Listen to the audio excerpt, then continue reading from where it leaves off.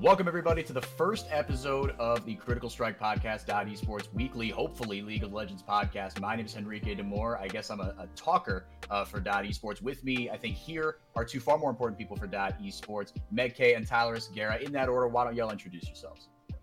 Hi everyone, my name is Meg. I'm a League of Legends esports writer for Esports, and as you can probably tell by my accent, I am the European representative for the podcast, so I'll be kind of getting into more of the LEC, European-centric themed things that we will be discussing here. And as Henrique said, my name's Tyler. I'm also a writer for Esports, and I am from NA, and I am an LCS-focused writer. But we're going to be talking about a bunch of things today for the LEC and the LCS, so I'm excited to hop into the offseason. Yeah, it should be exciting. Let's just dive right into it. We're not going to bury the lead here. The free agency fiesta was it lived up to the billing and then some. The first big one, though, perks to Cloud9. Would you say, I mean, I guess we'll take this from Tyler's perspective, having been in the region for so long and seeing just import after import after import come in, does this feel like the biggest signing that an LCS team has made? And why would this one be any different? I mean, when you sign, arguably the best Western League of Legends player ever, I think that it's going to be a pretty big deal. I think that he's been, the best that we've seen over these past how many years now. He's been super consistent, and without him, G2 wouldn't have had the success that they've had, even with the super team, right? Even with Cass, I think that they wouldn't have been as successful without him. I think, though, that he wasn't playing up to his potential in the ADC position, clearly. I think that he thrives a lot more in the mid lane, and I'm really excited to see what he can do on Cloud9.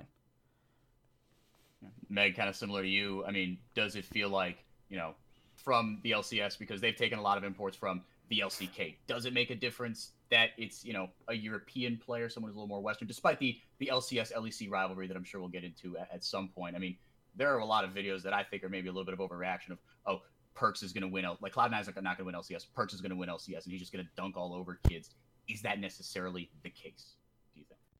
I think the one thing that really differentiates Perks from some of the LCK inputs that we've seen in the past coming into NA is obviously the issue of language. He has been playing in English, for want of a better phrase, for as long as he's been playing. And I think that intangible, that kind of that special something in communication is really going to bring a lot to Cloud9, and I think that's a thing that a lot of inputs have been lacking before because integrating them's obviously been so hard.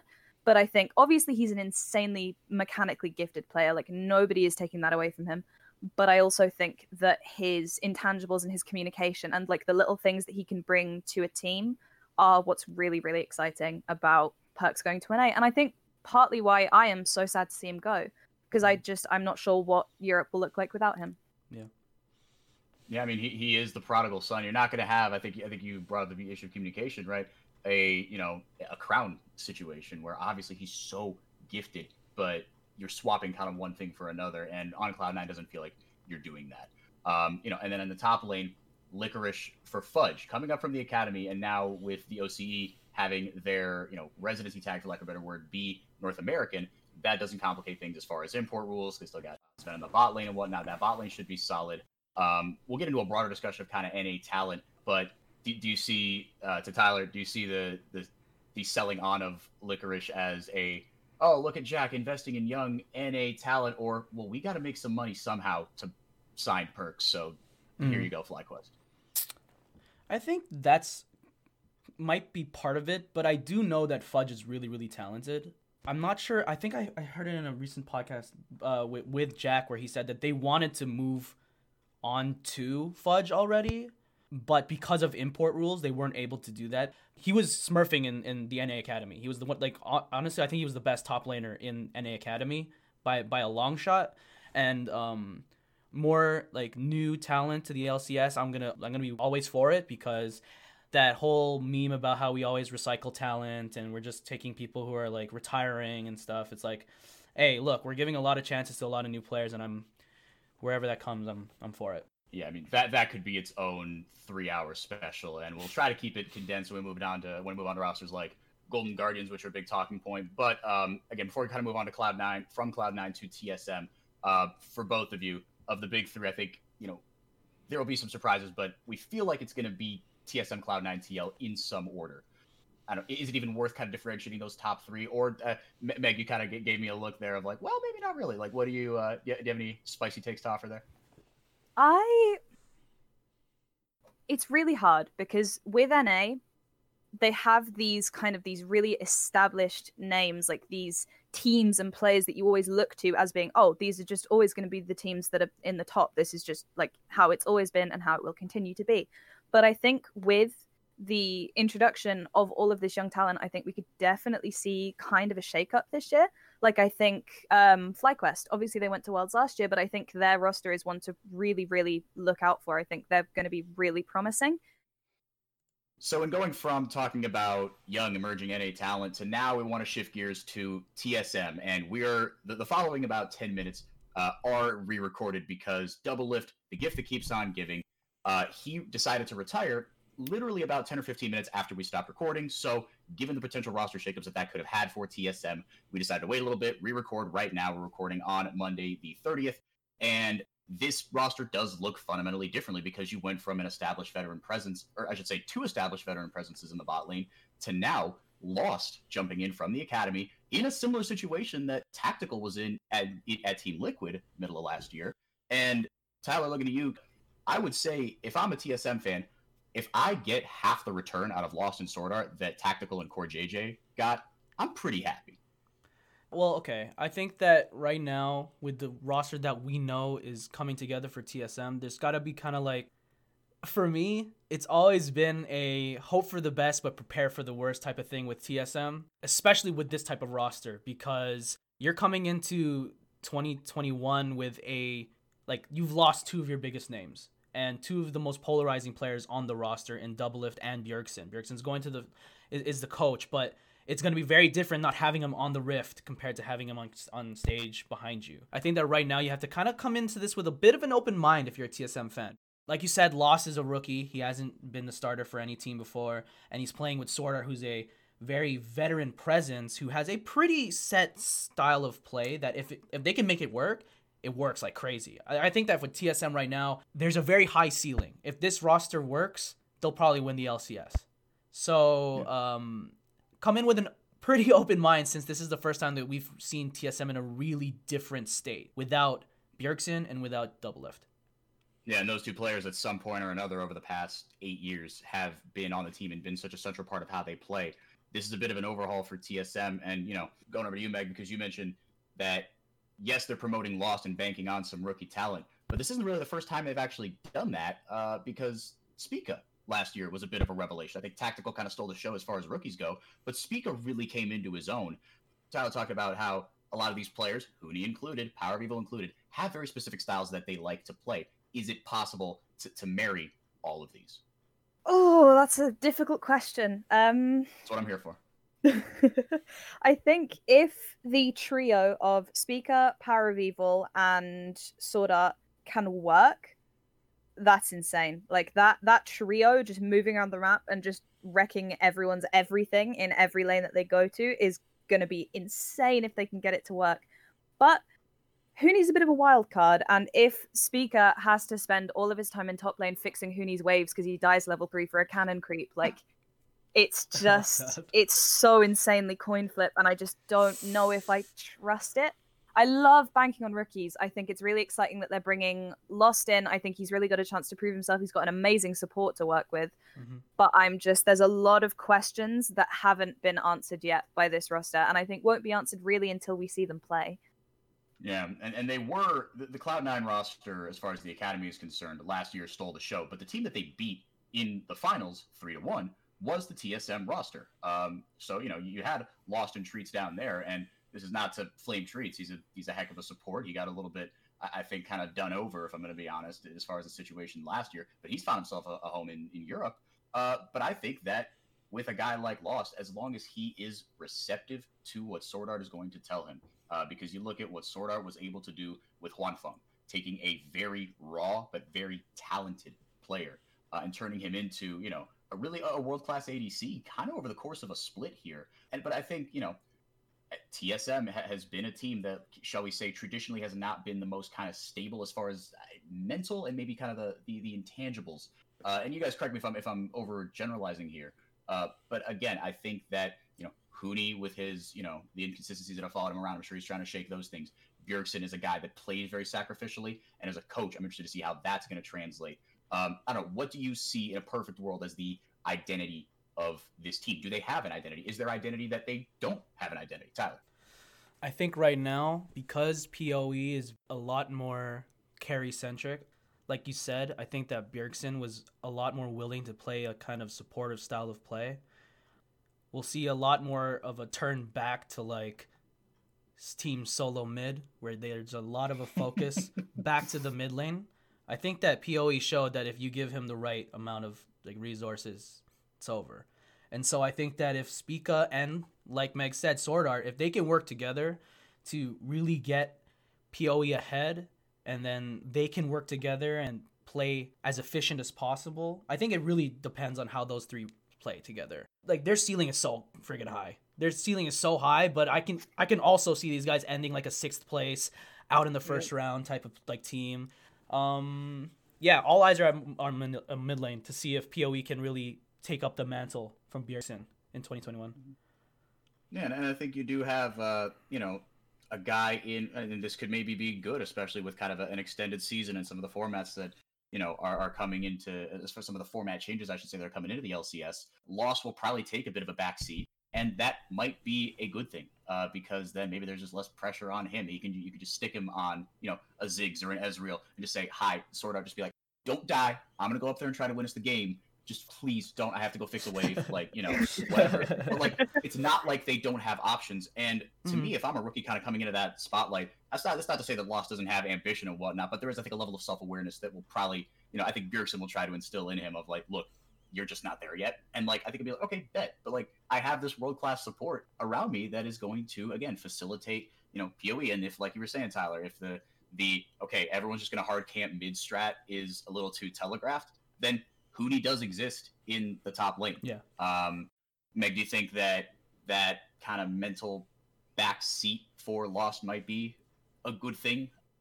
I think if there was any situation, if we'll use our imaginations here. Say if I were, perchance, a North American LCS level AD carry, which I am not. I do not play AD carry. But if I were to be in that situation, I cannot think of a team and a team setup that I would more like to join than this one, because I'm chilling. I've got Huni in the top lane, who, if he like gets even a little bit ahead, will just pretty much solo roll the entire game on some weird pick that no one's thought of yet.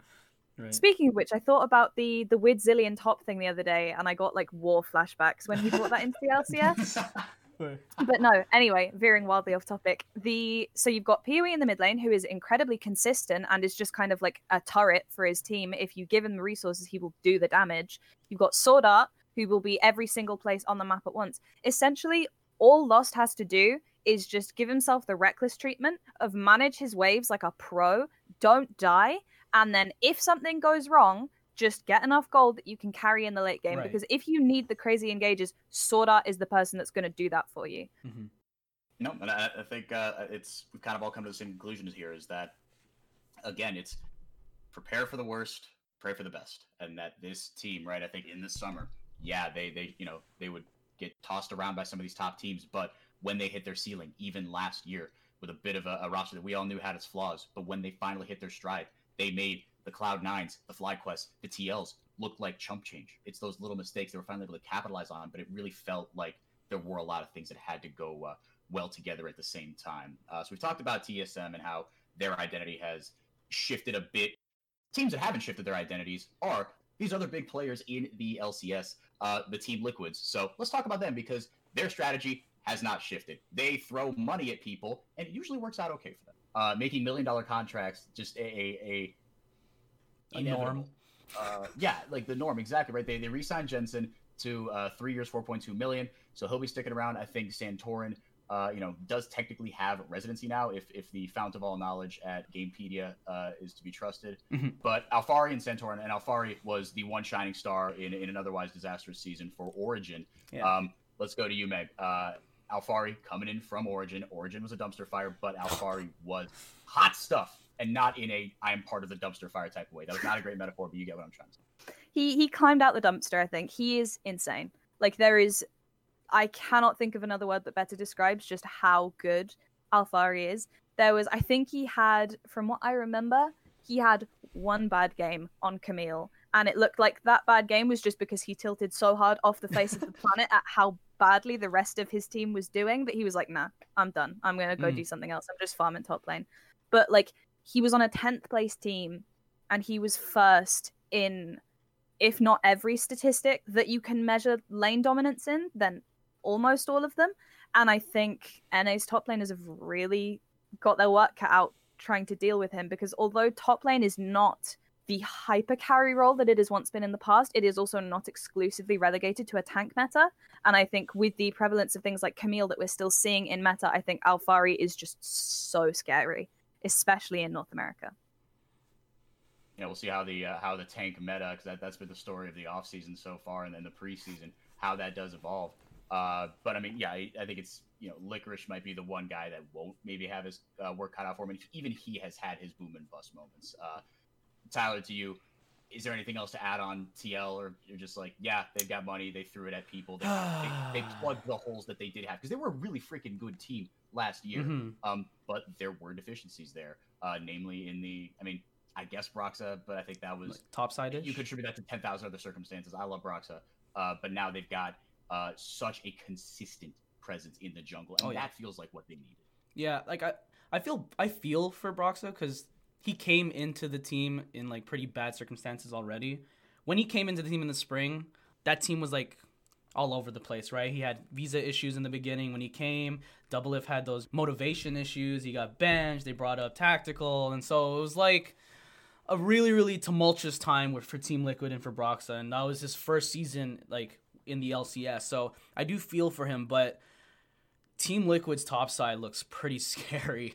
Alfari, Santorin, Jensen, that's kind of crazy to think about. Santorin made FlyQuest kind of what they were. Of course, we're looking at PoE too, but like he helped enable him to succeed the way he did. And to see him working with someone like Alfari and like Jensen, that's scary. Cloud9's top side's good, right? You got Fudge, Blauer, and Perks, but overall, I think that Team Liquid's top side's insane. And I think that they're probably top two. Mm-hmm. I think, yeah. They feel like the team with the lowest floor of these kind of top three teams, if you will. Right. Yeah. If, like, there's no way that last spring happens. Exactly. But then again, no one was expecting that, and the bottom completely fell out. But I think, for me, it was just consistency, whether that's, mental / motivational consistency in the bot lane from Doublelift, or, lack thereof, or just jungling presence consistency from a guy like Broxa to a guy like Santorin. I think Broxa can provide that, but like you said, a lot of extraneous circumstances. Staying on the subject of the top side here, and I think this is probably where we're going to eat up a lot of our time. 100 Thieves pulling off the a hashtag successful heist and literally just stealing 80% of Golden Guardians roster. Man. If you're Golden Guardians, and given the direction that they went, right, there's maybe a broader discussion of, they're owned by the Warriors and the NBA lost a bunch of money, so like let's just sell this roster that overperformed given the expectations on them, and just build around Sunday because he's amazing and I want the world for Sunday. But and no flame to Haunter, but like this just feels like, in a place with kind of more infrastructure, and this just seems like that Golden Guardians roster. I'm so glad they stayed together, and it wasn't completely stripped for parts. I don't know. We'll start with Golden Guardians. They kind of have gone all in almost on just young NA talent. Love it. And we love that. And I'm glad that you say you love that, because there is this dichotomy in esports, and especially in League of Legends, and I think that Nate Shot, of all people, like put it really, really well on a clip that he sent on his Twitch stream, was like, everybody wants to win now and everybody wants to develop NA talent, and will always flame the other point when that doesn't happen. And that is a hard balance to strike. But this feels like, for Golden Guardians, now that there's franchising, you don't have to worry about relegation and stuff. Like, you can go all in on, it's a bunch of rookies and Stixay, which I feel like I haven't seen a team hard commit this much to we are developing NA talent. No one can flame us for it. No, I think that Golden Guardians and even FlyQuest, we've never seen this many new faces in the LCS in a long time. Like, we've got a ton of talent. And new faces not from like other regions. Exactly, we're not importing. Yep. That's the biggest thing. Exactly. Like, I'm really excited. You're new. Y'all are rookies. You guys are coming from, the collegiate scene. And although not a lot of people are probably expecting a lot from them, I'm just super excited to see that there's a team that's actually dedicating their time to develop younger players in this region, from North America. Like, we haven't seen that in years. Like, all these younger kids and stuff, they don't get the chance to experience life in, a more organized setting with like a management behind them, with more scrims and practicing on the big stage. And so to see Golden Guardians go all in on a developmental team like this, I'm just super excited because we don't know. Like, we could be looking at some of the next new stars of North America right here. So yeah, I mean, I'm really excited. Tactical, if not for Double Lift Mental Booming halfway through spring, we wouldn't know what Tactical looked like, and he has been an absolute diamond in the rough. Now, exactly. Not everybody's going to be Tactical, but Meg, to you, because EU has done a just chef's kiss job with their amateur scene as far as the structure of it, right? And like that's I think kind of what Tyler was mentioning was like the only way you get this kind of professional routine is by making it to the very, very top, and it's boom or bust in that sense. For you having experience and stuff about EU Masters, talking about there's like Rogues Academy and how just fantastic they are. Like the pipeline is so structured. Is this so? I mean, given that it is not a structured pipeline, does this feel like a step in the right direction for NA? Okay, so I think in terms of pipeline, the most interesting player to look at is someone like Niles, their new top laner, who is coming from, I believe, the University of Maryville, who I don't know a massive amount about the American collegiate scene, but from what I understand, they are kind of the forefront in terms of developing collegiate League of Legends players. And they have provided him as much as they can in terms of like mental preparation and playing in a structured environment and working under a coach. But oh my god, if I was him, I would be so scared to go into the LCS because you're now in a region with people like Alfari and Huni, and it's just such an insane step up. And I just hope to God that people are willing to give this roster a chance and let it develop, because Cloud9, Golden Guardians have been very transparent about the reasons that they've signed these players. It's like, look, we had some financial issues and we want to take this time to truly try and develop some NA talent. And I think it's really, really admirable, and it's a really important thing to have in the scene. But I am just worried for the community reaction to these players, because I think they're so young, they're so inexperienced, they don't have experience of being in such a pressured, like, fan-facing environment. And I just think that's something that NA doesn't have. Like, in Europe, you have the ERLs, where people are performing on a stage and they're playing to a decent audience. It's not the same as the LEC, obviously, but you still have that pressure there. But that's not something that NA has. So in terms of actual like training and coaching, you can do that. But the mental game is not something that can be taught if you don't have the kind of pipeline that Europe has. So I will be very interested to see how this goes. And if they manage to pull this off, I will be a Golden Guardians fan for the rest of my life. I will get their logo tattooed on my face or whatever, because this is insane. That Golden Guardians, in case you're listening, that's _MEGITO. Come on, man. Catch that in. But no, I think that it's the community is going to have a measured reaction, which I know as I say that sounds that's an oxymoron. The community having a measured reaction, like that's just not going to happen. But this might be, I think the best case scenario realistically might be that Niles and Golden Guardians, they might have to walk so that others can run. They might have to be the ones that make, like you said, make this really insane leap. You see guys struggling to go from Academy to LCS and playing on that stage, and just mentally, like, no matter how good you are, that's going to take a toll. And this is a big leap. But yeah, I think, like you said, the transparency with which they've handled this, if nothing else, I think history will look on them really, really kindly, or at least that's my hope here. So for 100 Thieves, I don't know, I guess do we have anything to say about them? I mean, it seems like they got just a slight upgrade in a top laner and infrastructure. I mean, this feels like a top half team. So Closer, Damonte, FBI Huhi, they are all really good, and you're just adding Someday to this roster, which makes it really, really good. I think the biggest question mark for me for this roster just lies in the mid lane. I think that FBI and Hu have shown that they can be really, really consistent. Closer's had multiple great moments, and I think that pairing him with Someday is going to be really exciting. But DeMonte wasn't that consistent in the mid lane. It really, really depends on how he can anchor himself against the mid lane talent of NA. I think that he's going to be a pretty important role to watch for that team. But other than that, yeah, I think that 100 Thieves, if things work out, they're a top 5 team for sure. Yeah. I think I tend to agree with you, Meg. Live by Tanner time, die by Tanner time. I think so. I really like the Golden Guardians roster from last year, and I think 100 Thieves have also got a lot of other talent that they can pull from. Like they have 100 Thieves Next, which is their step below academy team, and then they have 100 Thieves Academy. So at the end of the day, they have a lot of pieces in motion. So they have the luxury of, if this team maybe doesn't work the way they're looking at, they have a lot of other places that they can pull from to contribute to the overall environment of the LCS team. Never a bad thing to have options, really all you want in life.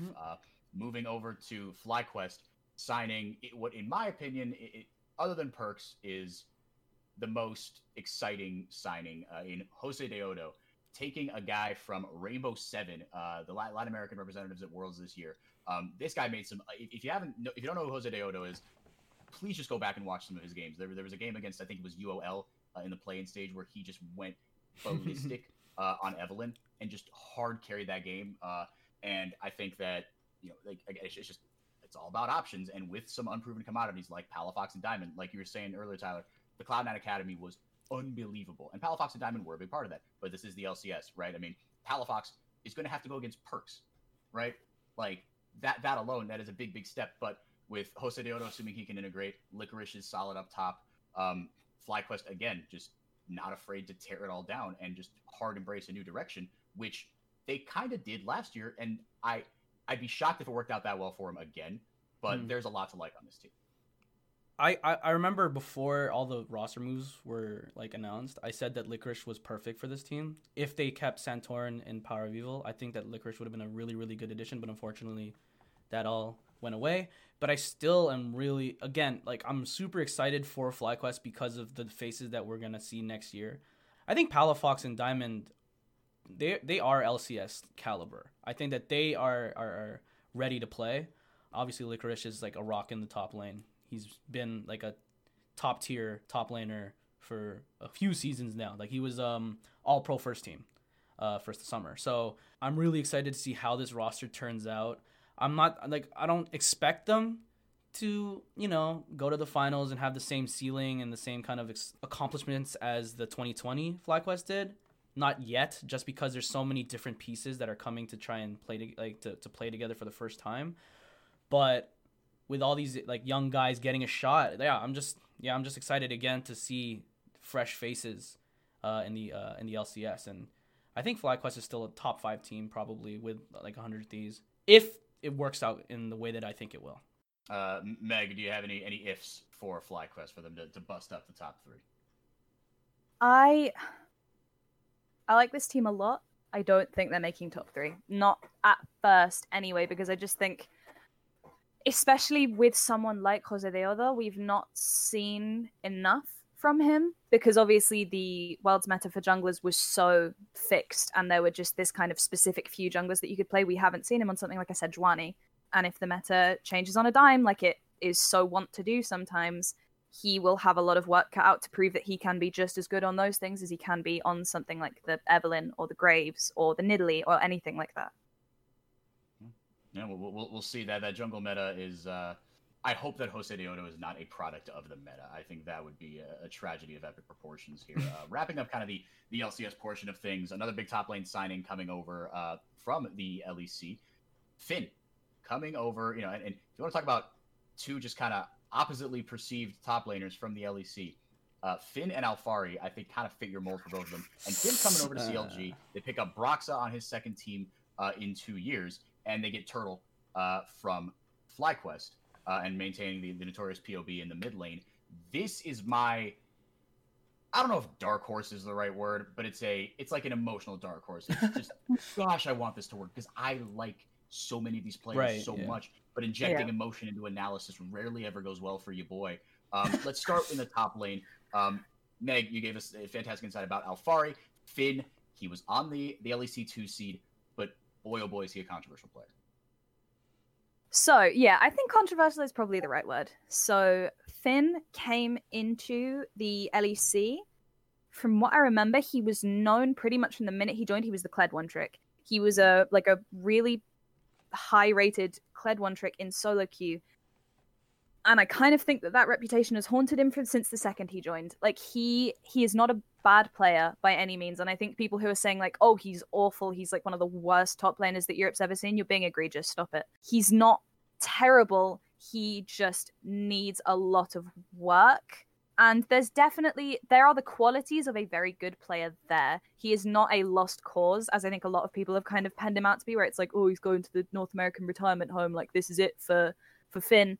I don't think that's the case. I think this team with someone like such a stable mid and jungle, we could see him really shine.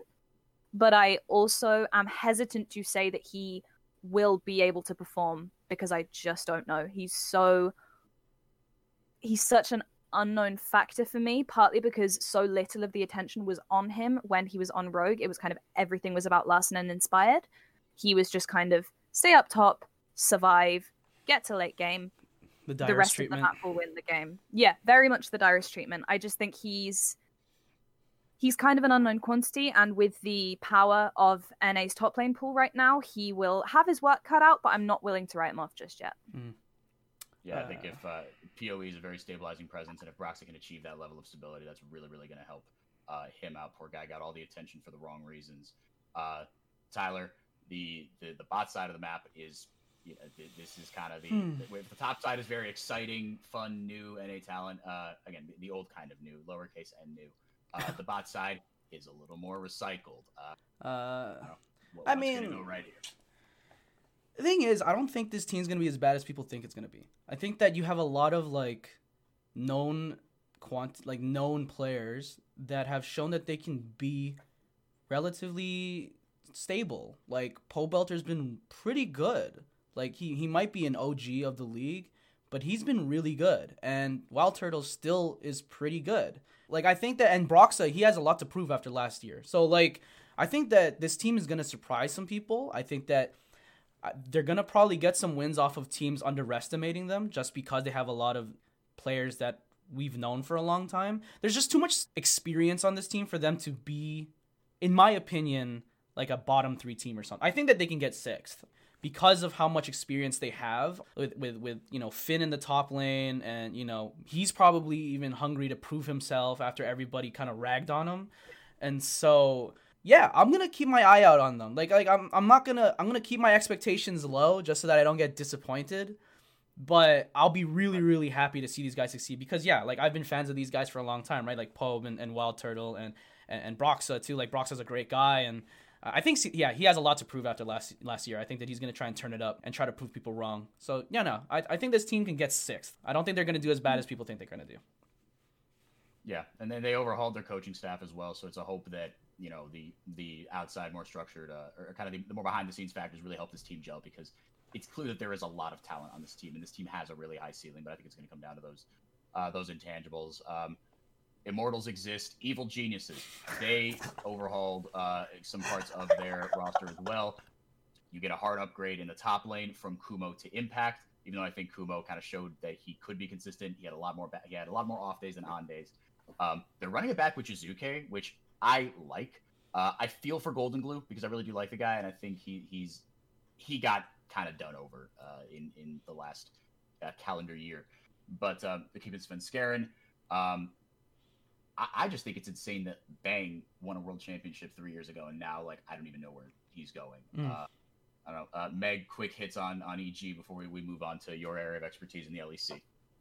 I'll keep it quick just because I think Evil Geniuses is the roster that I kind of have not necessarily bad expectations for, but the least expectations for. I don't really know what to make of this roster. I think Jizuke is really good. He's had some consistency issues. We'll put it that way. He's definitely had his moments both in Europe and in NA, and I think Impact's great. I think Impact will be a rock for this team. But yeah, at the end of the day, my expectations are wide open for this roster. If they perform really well, I will not be massively surprised. If they completely bomb out, I will not be massively surprised either. I think it all just comes down to how they perform on the day.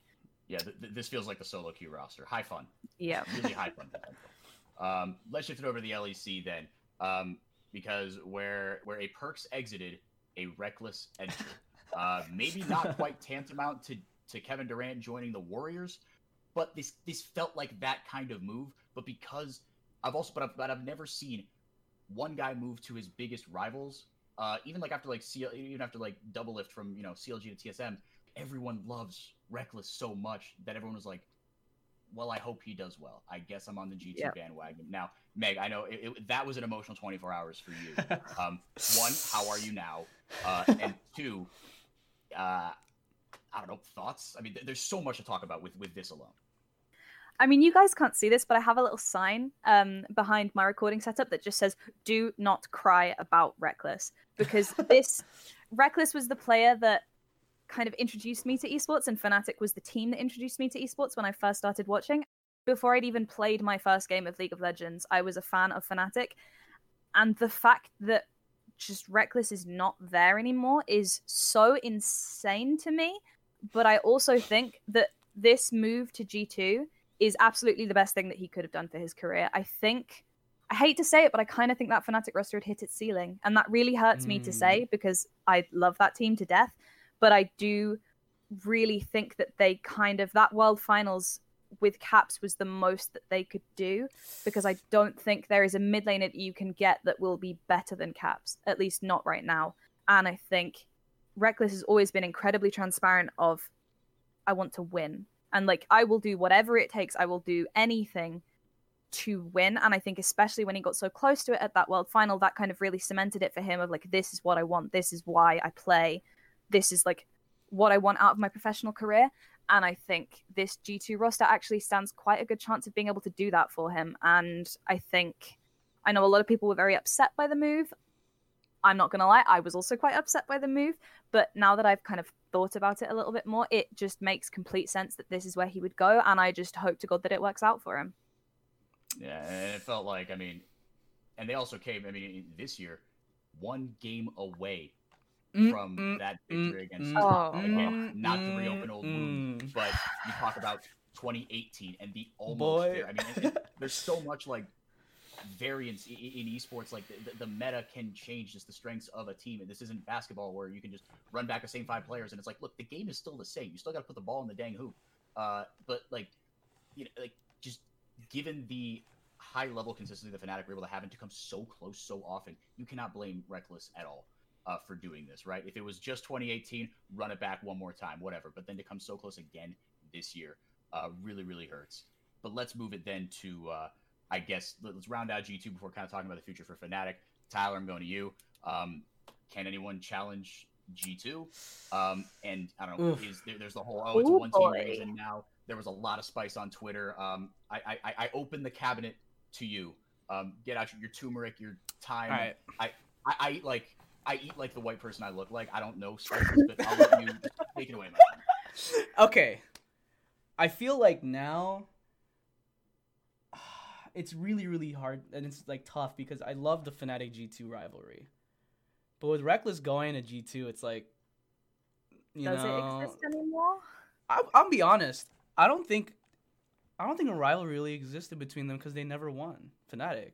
To be honest, it hurts. It hurts to say there wasn't a rivalry until they beat them, and they didn't even beat them for the championship. They beat them to put G2 into the lower bracket. Yep. So, they lost twice against them in a row in a sweep. So it's hard for me to say that there was even a rivalry between these guys because they didn't win against them.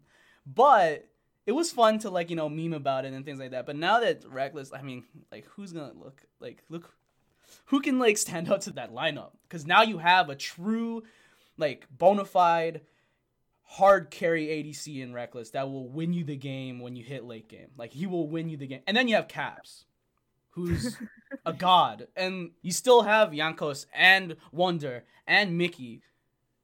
Who's gonna take these guys down? No one, really. Like, it's just really, really hard to think of a team that can surprise us and stand up to these guys. I hate saying that, like, EU's like a one-team race, but it might be with this move. Yeah, I think on paper you can't really argue that everyone's chasing G2, but every year, and especially this year, right, G2 looked really, really vulnerable at times, but at the end of the day, what mattered was when it counted, they showed up. After they lost 3-2 in a squeaker to Fnatic, they lost they lost the world champions, right? They got donkeyed by the best team in the world. Okay, fine, like, whatever, we'll run it back. Like, but I think mentally even, and this has been kind of the thing that has put G2 on the broader map and made them an interesting team to watch, is that it seems like their inconsistency is all just like mental. And to me, this is an outsider's perspective here, but Meg, I want to get yours.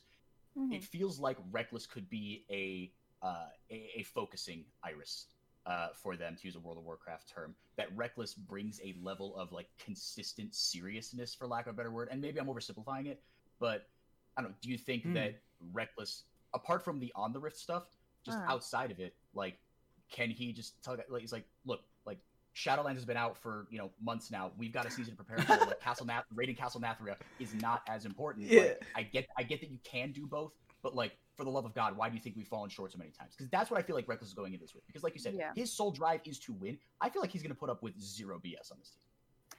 I feel like it'll be a case of they're all sitting down, ready for a scrim. He turns his eyes over to Wonder's PC and he sees Shadowlands booting up and he just gives him the death glare and it's like, nope, you are locked in for this scrim, or so help me God. Because he wants this so badly. And there was a lot of hypothetical discussion after this World Championship of, Reckless could go to G2, but nobody really believed it until obviously it happened. And when all of that hypothetical was happening, my main thought was, Reckless feels like he doesn't fit the... I'm going to use the word branding. That's not really what I mean, but I can't think of a better word. Reckless does not fit the branding of this team. G2 is the, like, we're going to absolutely dunk on everyone and we're going to have fun while doing it, and we're going to, like, open MS Paint in the middle of an LEC game and write what the hell is going on, or whatever it was that he said. And Reckless is very serious. He always has been. Like, he doesn't use social media. He doesn't really stream that much. He's not that much of a... memer.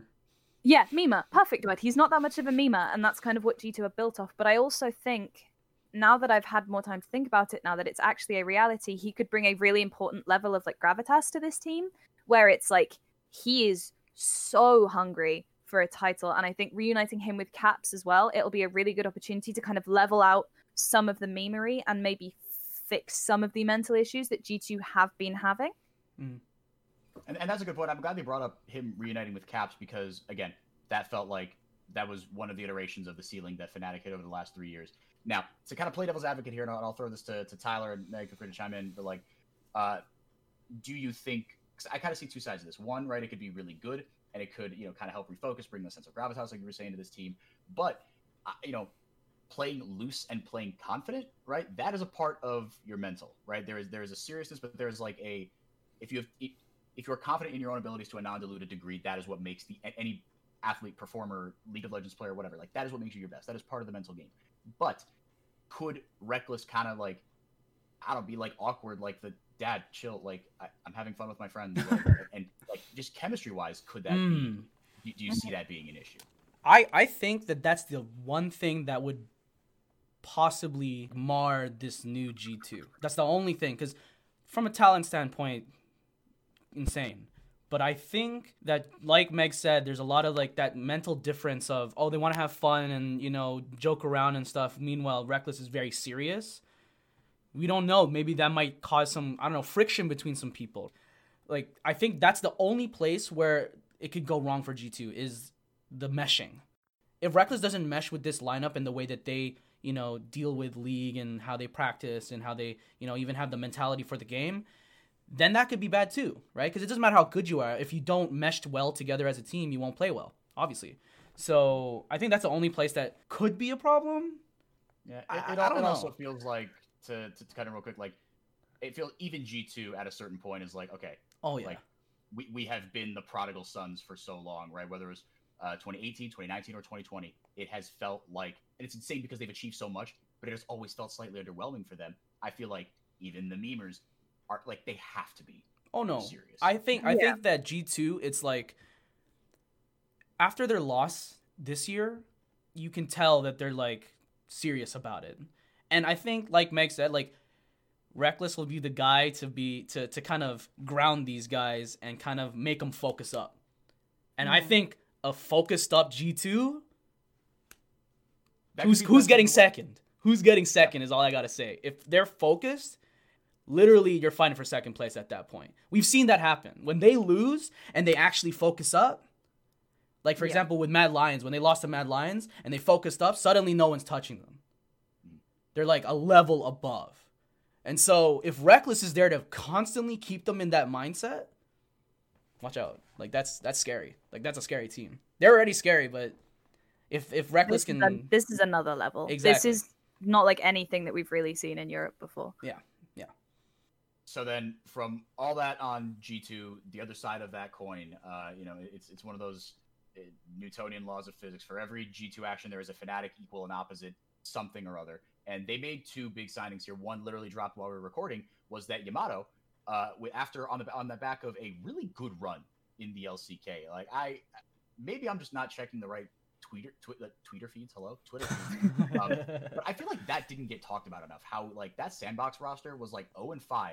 And then they beat everyone except for like the legitimately good LCK teams when Yamato got there. And correlation doesn't mean causation, but it doesn't not mean causation either. He comes to Fnatic, he's back in the LEC, and Niski is back on Fnatic. Meg, to you, I think we kind of agree that everybody's kind of playing for second, but is Fnatic the definitive second place team? Like, how high is the ceiling for this team? The ceiling for this team is very high. I think Niski is, if not a ridiculously like insane upgrade over Nemesis, I do still think he's an upgrade. I think Yamato is a really, really good coach, and he can bring, like, if Fnatic are having mental issues, I think Yamato is the one to help them with those mental issues. Like, everyone remembers Yamato's 2018 Vitality speech, the play your own game. That was so speech good. Is legendary. I think if there's anyone who is going to break Fnatic out of a possible like mental slump, whatever that they could be experiencing, it's going to be Yamato. But in terms of just the pure caliber of players, I think the team has a very high ceiling, but also could completely crash and burn. And I will wait to pass judgment on how this team is going to end up, but I have some worries for how they're going to perform, I think. And I think everyone has worries. They lost their franchise player. They lost the face of their organization. There's going to be some growing pains. Yeah, and there were talks of friction between certain players. And, it felt like even before those that some part of this Fnatic roster was going to change. And he talked about, some worries. Which one of them, Tyler, besides the one that starts with H and ends in Illisang as far as consistency, where do you see... Let's assume they get upset, because that okay. Seems like worst trending. Again, it's not confirmed, but let's assume that. Hilly, again, like, he smurfed in, like, when it counted, he just turned it on, but this is a guy that is just extremely high volatility, and that doesn't feel like the kind of, recent track record, recent run of form, if you like, that you want to stick into an unknown, right? Replacing the franchise player. Fnatic's hard to really judge right now. I think that Niski and Upset are really good, but Reckless is he's the best ADC in the region. And I think that right now, Fnatic's ceiling to me, like as a definitive ceiling, I think they'd be like second or third at most. Third, maybe. Oh, that stings to hear. It hurts, but I don't think that it's hard. It's really hard to say, but I'm really excited for Yamato. I think that like you said, he seems like the type of guy to lead you in a battle. Like I'd follow him into a war, straight up. The way that he just speaks, like when he streams or when he's on the desk and you just hear him talk, and it's just like, I can agree with anything you say because the way that he says it, his delivery. If he told me to play like Yuumi mid as my like, look, I know you as a player. I know your tendencies. I know that you haven't played mid lane since Anivia season 2. Like, it's Yuumi now. I'd be like, yes, sir. Of course. How could I? Yeah, you would believe anything that man says. Straight up. Because if nothing else, he has just the most beautiful voice of all time. Exactly. All right. Before we move on to the teams, I'll give you each 30 seconds. We'll start with Meg.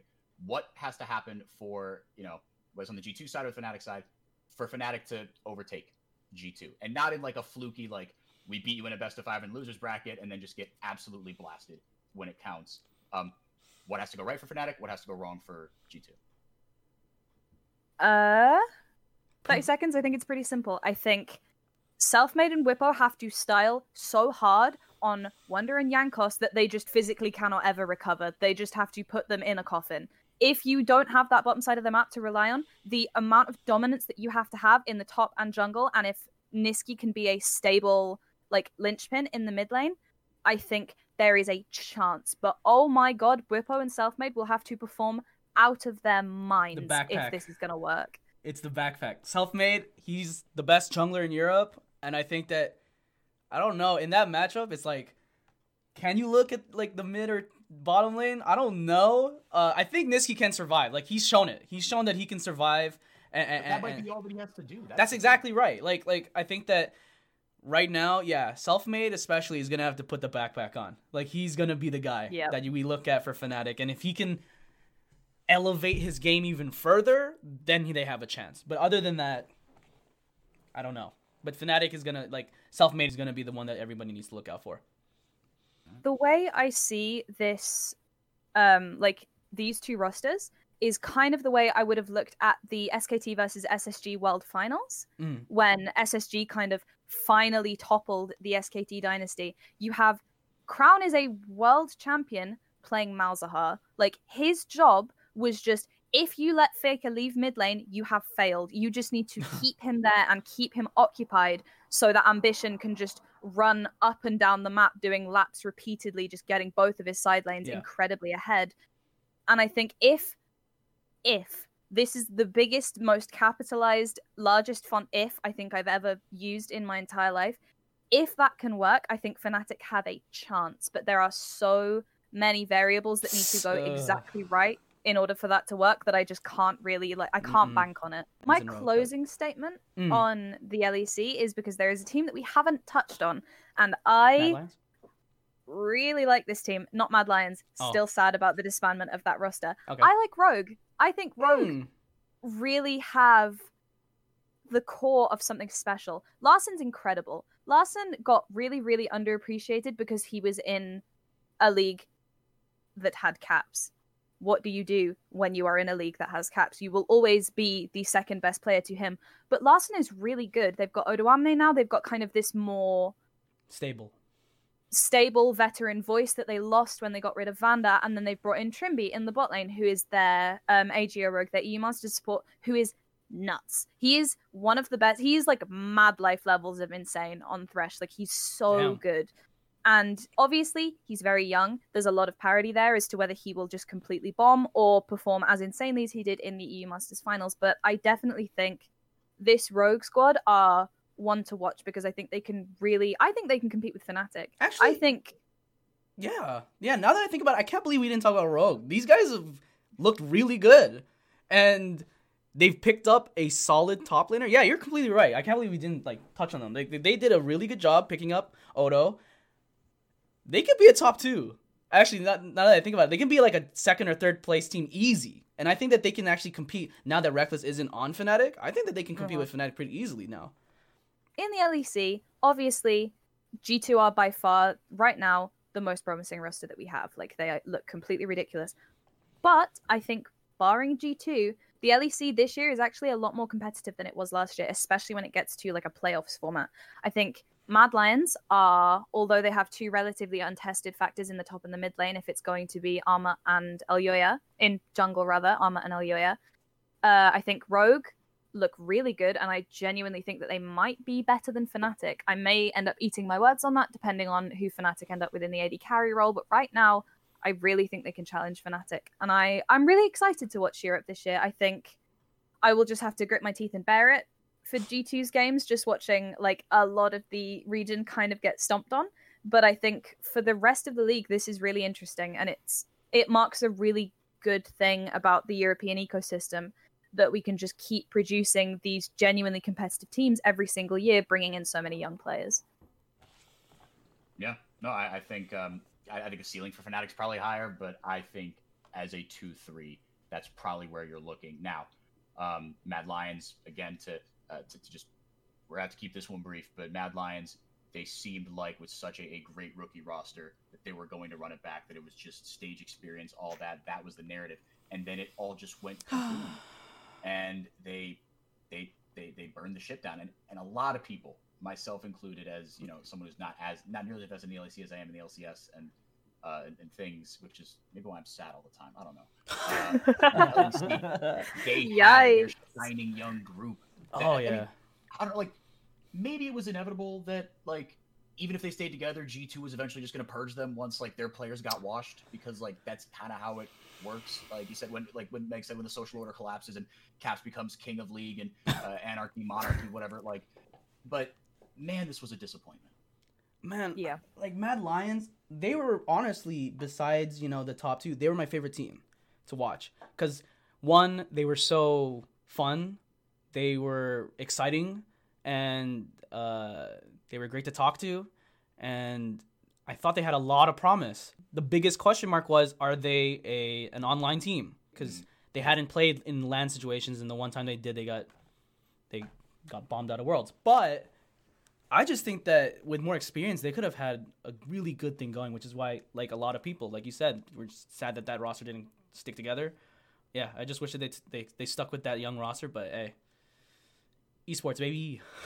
I'm so sad about that Mad Lions roster. Burned me, because I loved those kids. Like, Shadow was the first pro player that I ever interviewed, and that roster kind of had like a place in my heart as like, oh, they're the lovable rogues of the LEC. Like, sometimes they do stupid stuff, but they have these stupid like post-game celebration dances that they do, which just made the LEC for me. Those were wonderful. But like, it really hurts that roster had to disband. I understand why it happened. I wish it hadn't, but I also I will give this new roster a chance, because I don't think they will perform the same way that Mad Lions did this year, but I am also not willing to count them out just yet. I will wait and see how they do, because they're keeping a lot of the players still, from what we know. Yeah, and it seems like the structure behind the scenes that took a rookie team with that kind of talent and boosted it to, I boosted it in a good way. I didn't mean it that way. And raised it to a level that, they were great in the sum of their parts, even if it was just online. You still can't take away certain things from Coach them. Mac. I'm a believer. Coach Mac, with young players, that is it's so slept on, important. And as my English vocabulary falls apart, I think it's a good place to end it. Thank you all so much for being here. If you've been here all the way to the end, we know we kind of ran up on time, but we still thank you for being here. Hi, Mom. Love you. But we're going to be back. We're on Spotify right now and YouTube in the future. This was episode 1 ever of the Critical Strike podcast with Meg K and Tyler Esguerra. For those two, I've been Henrique Demore for Esports. Check back with us next week for hopefully another episode. We will see you then.